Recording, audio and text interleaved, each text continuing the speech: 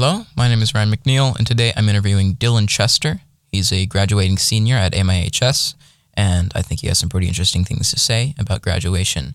And without further ado, here is the first question.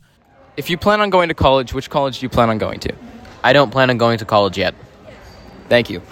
Okay, what are you going to do after high school? What kind of job do you want to pursue? My first step is going to dive tech school. That's underwater repair and salvage, and some construction.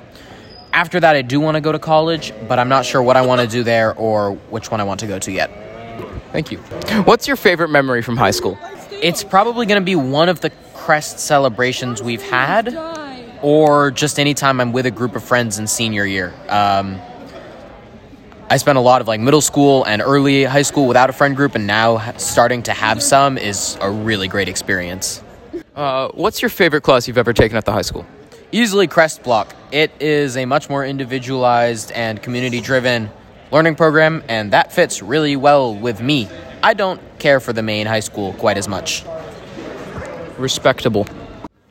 As a senior, what advice do you have for freshmen? A lot of the advice adults give you is decent. A lot of it's true, but a lot of it can feel disconnected or out of touch. I know this because I was one of you. There's no better way to ensure teenagers won't do something than having a school official tell them, so I'm telling you the things I, as a senior, wish I had known as a freshman. Keep your grades above C's. Be kind. Get your required electives out of the way early.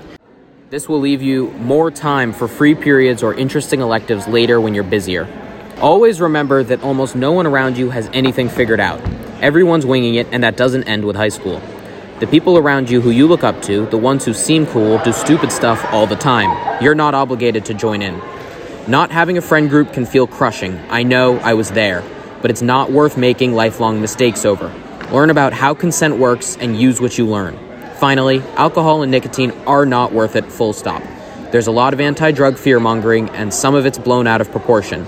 But when it comes to those two things in particular, it's true. Good luck. Thank you to Dylan Chester for that. Very insightful. Good luck with graduation. That was my interview. KMIH 889, The Bridge.